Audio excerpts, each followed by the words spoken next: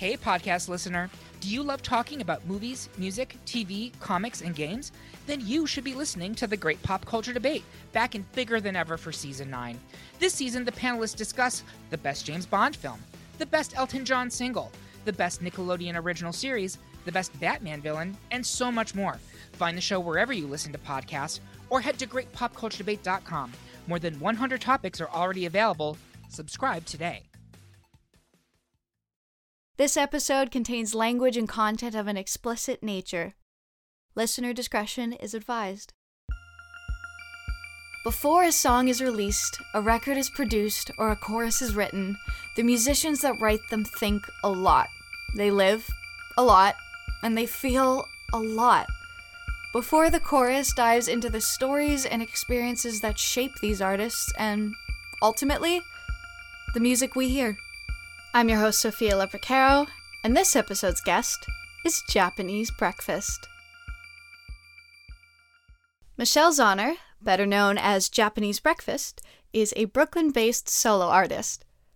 After writing 2 albums made to help process grief, Psychopomp and Soft Sounds from Another Planet, she felt that she deserved to finally write about joy.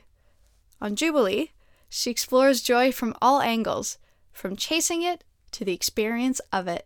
One of the things that I noticed, or not even that I noticed, but even just read about with this album, is that unlike the last 2 records, Psychopomp and Soft Sounds from Another Planet, which were very much looking backwards and kind of processing grief, this one is very much, of course, looking forward at joy. And right from the opening song, Paprika, I really feel that, because you have that sort of line quite close to the top of the song, untying a great knot, which to me feels kind of like letting go. And then when we turn around, we're looking at this just literal explosive jubilee of like the beauty of getting to make music and share it with other people. That's it. Yeah. Check. Yeah. I think that, oftentimes I feel like, and it's a part of this established narrative, that you have to endure tragedy and experience great anguish to make great art. And I think that, it wasn't always easy for me to run to this sort of unexpected place and theme. And that was certainly a big thing that I wanted to shake. Was I feel like my narrative as an artist is so rooted in grief and loss, and I thought that the most surprising thing I could offer was an album about joy. But initially I did kind of struggle to get started and had some sort of writer's block, and I had this dream of untying this great knot that unraveled like a braid. And I feel like I forget sometimes to really enjoy what I'm doing. What I've really won the career lottery, but sometimes I'm so afraid of losing that or letting people down or letting myself down that I forget to really revel in the joy of having this as a job, and so I think that song is kind of like a reminder to appreciate and enjoy this craft and this lifestyle, and not to take it so seriously. Yeah, and it's nice to see that yourself and other artists as well are finally embracing this joy, especially in the indie world, because the sort of like sad boy, sad girl thing was very much a trope, I think, in the last 10 years or so, and we're finally seeing it break down and people just singing about the things that make them happy. Yes. Well, we're very much staying in this sugary, sweet, silly realm as we move into the next song, which of course is Be Sweet, which I was just dancing around to in the hallway. Nobody needed to see that, which is good. And I kind of read this one as chasing joy, even though it might bite you in the ass, and it's okay. Yeah, I feel like, this is just... I've had this song in my back pocket for a while. I wrote it in 2018 with Jack Tatum in Los Angeles, and originally I thought it was going to be for pop artists, like some, we were going to sell it and try to make money. But I loved it so much that I wanted to keep it, and so it was this kind of like back pocket single I had for a long time. And it was influenced by a Raymond Carver short story called Tell the Women We're Going. And so I inverted it, and the first line is, tell the men I'm coming.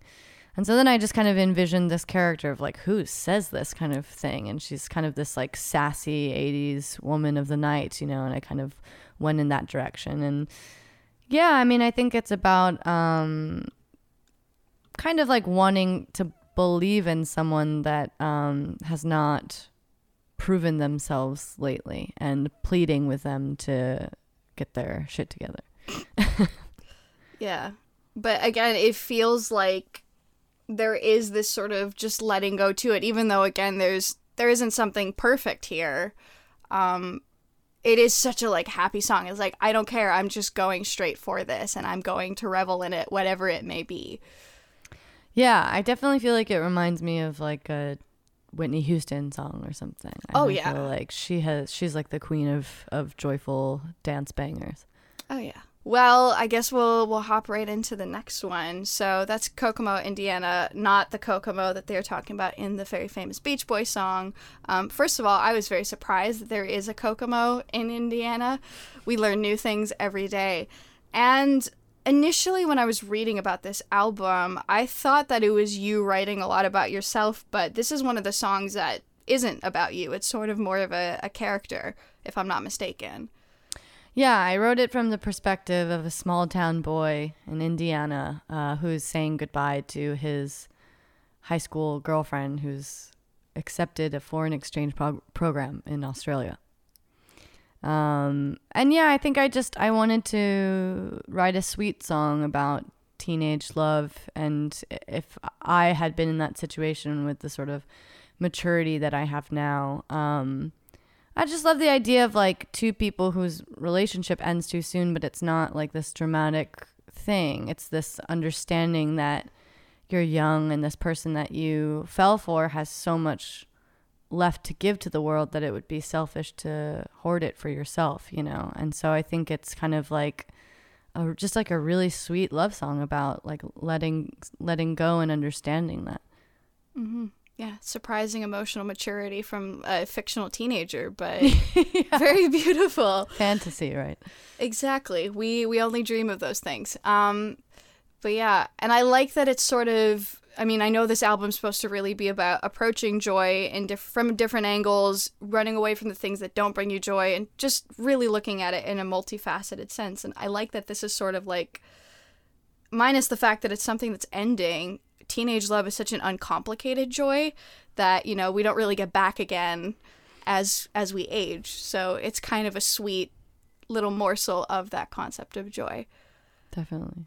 We're really breezing through this. We're doing a good job. Look at us with time management. All right. Well, Slide Tackle is definitely sort of one of the songs that goes in the other direction, because it's one where rather than talking directly about joy, we're talking about one of the things that doesn't bring us joy and actively fighting against it, really fighting against the bad stuff, the darkness. And I've been following you on Instagram for several years, and I know that you've been really open about mental health and sort of combating that. So I guess I don't entirely know what the question is, but I guess where does this song sort of sit in all of that? I think I've been someone that's always been kind of like predisposed to negativity and depression and the sort of darker parts of life. And so I feel like, that's kind of,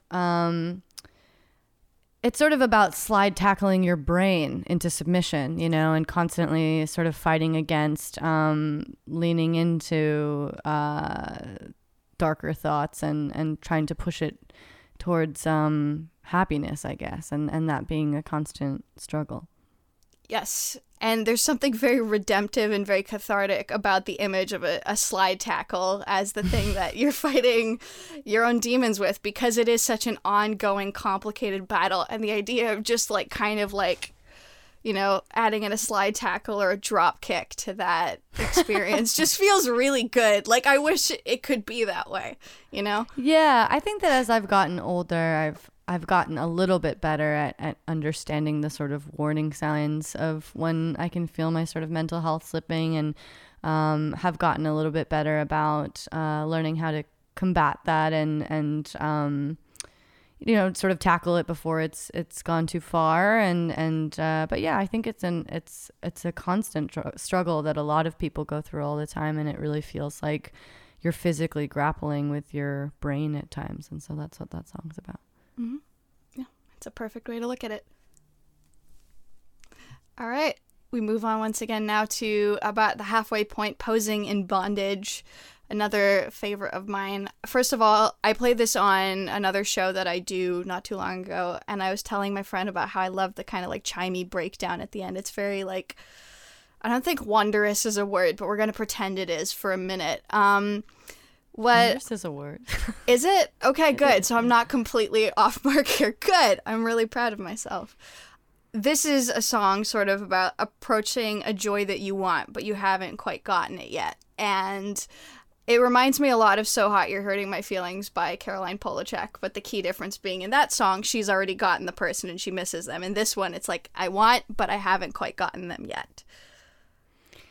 The song is about a woman who is done up in bondage, waiting for someone who never comes home. And I just really thought that image was very funny and very sad, the kind of, desperate longing that I think everyone can relate to. I mean, it's basically about emotional neediness and not quite feeling fulfilled and feeling ignored. But I also think that song is about monogamy and loyalty, and that monogamy is this real decision that you make to sort of close a lot of doors and deciding whether or not that's worth it. That's something that I'm in a monogamous relationship, and when you're younger, like that kind of decision is sort of like harder to make, I think, or it feels like a greater sacrifice. And I think it's a type of posing in a way, posing in monogamy, because desire isn't this consistent intensity in a monogamous relationship. It's like it has to sort of pose through some more boring moments, and I think that is unappealing sometimes, but what it offers you is a different kind of loyalty and consistency that I think is also really beautiful and really important in life, and doesn't get glamorized very often, or seems unromantic, but I find it to be actually very romantic. And so I think that song is kind of grappling with those ideas. Well, I guess we go on again. We're back with Sit. It's another song that is less about the, again, approaching towards joy, but rather removing ourselves from something that, drains us of joy. So I read it very much as, I guess, a relationship that you need to let go of, because maybe at the beginning it seemed like it was giving you joy, but you realized that it was actually draining you. So this was one of the things that needed to go. Yeah, I think that this song is about confused desire. And that's about it. That's about it? Yeah. That's fair. Yeah. Yeah. And I mean, again, in the kind of bigger picture of finding joy, it's... I think what brings you joy can get confusing sometimes, and I think that, we can't just constantly choose joy. I mean, it has to be calculated sometimes, because, I mean, in the same thing with monogamy, like there's a moment where, you could have desire, I have crushes on people all the time. And like, there could be a moment that like you could get confused in this way, that like acting on those types of desires would bring you joy, but then it would bring you a tremendous amount of pain because you're sacrificing something else. So I don't think choosing joy is so simple. I think it can be kind of complicated, and what brings you joy immediately isn't always what brings you joy in the long run. So I think that is an important part about joy. Yeah, and I think that's kind of what the larger album demonstrates, is that joy is strangely complicated and it's rare. Yes. It's rare and precious. So approach it carefully and hold on to it when you have it. Well, going on to another song. This is another one of the fictional songs on the album, Savage Good Boy, with the video starring the amazing Michael Imperioli of The Sopranos, which very interesting video. I was watching it yesterday and I enjoyed it very much. But again, so this one's a bit of a weird outlier on the album. Again, it feels really joyous, like sonically, it's big, it's ridiculous, it's wonderful. But it's about rich people buying bunkers. So what... Well, that brings them joy. I guess, yeah, if you're making money and you have a very eccentric bunker full of wealth, that can be pretty sick. But I think greed is a type of exaggerated... I think that we can use joy to rationalize greed. And like I said, I think that joy is something that seems simple, but it is a little bit more complicated, maybe. I mean, that song comes from a news headline about billionaires buying bunkers, and I found that to be very menacing, that the wealthy are able to sort of protect themselves in this way. And yeah, I guess I was just interested in exploring that type of villainy, and seeing things from that perspective of a billionaire. And so the song is about a billionaire coaxing a young woman to live with him in a bunker as the sort of world burns around them. And I think that what makes villainy so scary is that you can see parts of yourself in people that have exhibited this sort of bad behavior on a real high level. I think everyone knows what greed feels like. I think everyone has made decisions in their lives that have favored their comfort over others. But I think what's scary is when you see that operating on a really high level. And I was interested in exploring that perspective through this song. Yeah. Well, we are at song number 8, In Hell. This one is very much the opposite side of the coin of joy. But ironically, I think that's a good thing, because in order to feel grief, which this song very much touches on, we have to have felt joy. And so this song deals with, I know, putting your dog down, and also the connections with when your mother passed away, and sort of, you know, that line that comes back in the song, hell is finding someone to love and I can't have you. It's a loss of joy in a sense. Yeah, you know, I did an interview earlier today with a woman who just lost her mom a month and a half ago, and she had a really beautiful takeaway from this record, which was, you know, I'm not there yet, but it gives me such great hope to listen to this album and feel like I'll be there someday, you know, like in time. And that really moved me quite a bit, and I think that was really what I was after in this record, was I finally felt ready to sort of give myself permission to move on and experience joy. But I think that the reason why In Hell made it on there, besides just, you know, it was an older song that I felt like it deserved a home, you know, I think it's truly the most devastating song I've ever written. It's about putting my childhood dog down, and it's called In Hell because Psychopomp has a song called In Heaven, about the same dog sort of pacing around my mother's room after she passed away. And, you know, it was just shocking to, when you euthanize an animal, to see how fast and how much power you can have.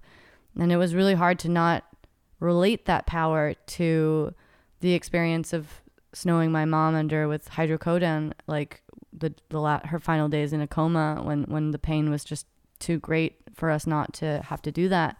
For us, you know, that's what we had to do. And it was such a long, drawn out, very painful process. And it was shocking to see, you know, this power that we possess with medicine.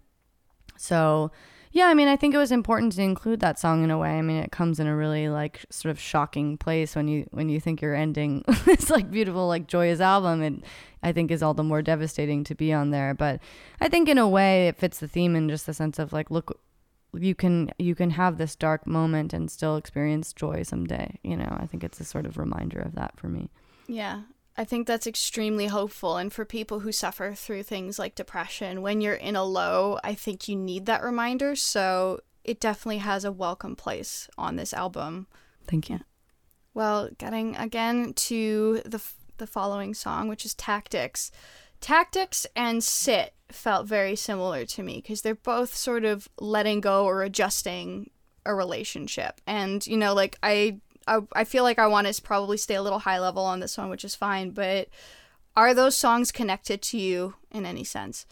Not really, to be honest. They're about pretty different things. I think that, I mean, I guess in some ways it's about making a hard choice or being confused by a situation in some ways. But Tactics is a song about a very difficult goodbye in my life and staring at like a cold, hard decision of, you know,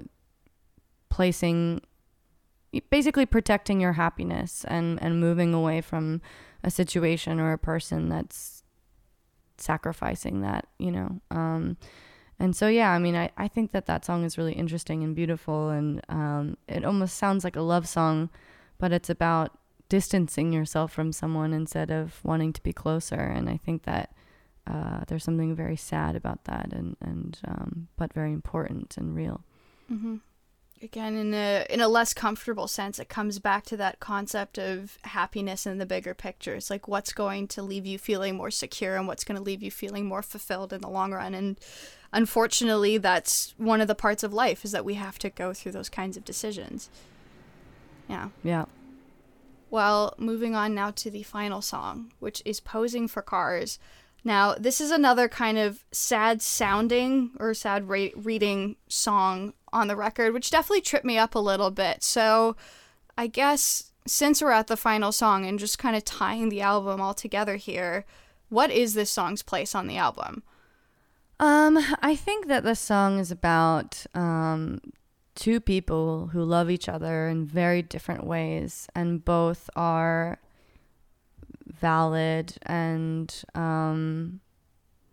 as full as the other, no matter how they might seem on the outside. I was really inspired by the Wilco song, at least that's what you said, because I feel like it's this really understated sort of acoustic moment that's like a scene between two people where not everything is being said, and the sort of guitar solo that comes after it is this sort of sonic representation of what all the things that haven't been said between them. But yeah, I mean, I think that this song, how it relates to the theme is that, you know, for me, joy is also very much about embracing feeling. And I think that there are two very different, there are many different ways to embrace feeling. And for me, I'm someone that I feel like I have to very actively embrace feeling. And not everyone is like that. Some people are a little more, their desires and their feelings are a little bit more muted, but it's like a slower, just different type of love and feeling. Jubilee is available now wherever you normally get your music. This podcast is hosted, produced, and edited by myself, Sophia Lopercaro, and the artwork is by Meg Wilford.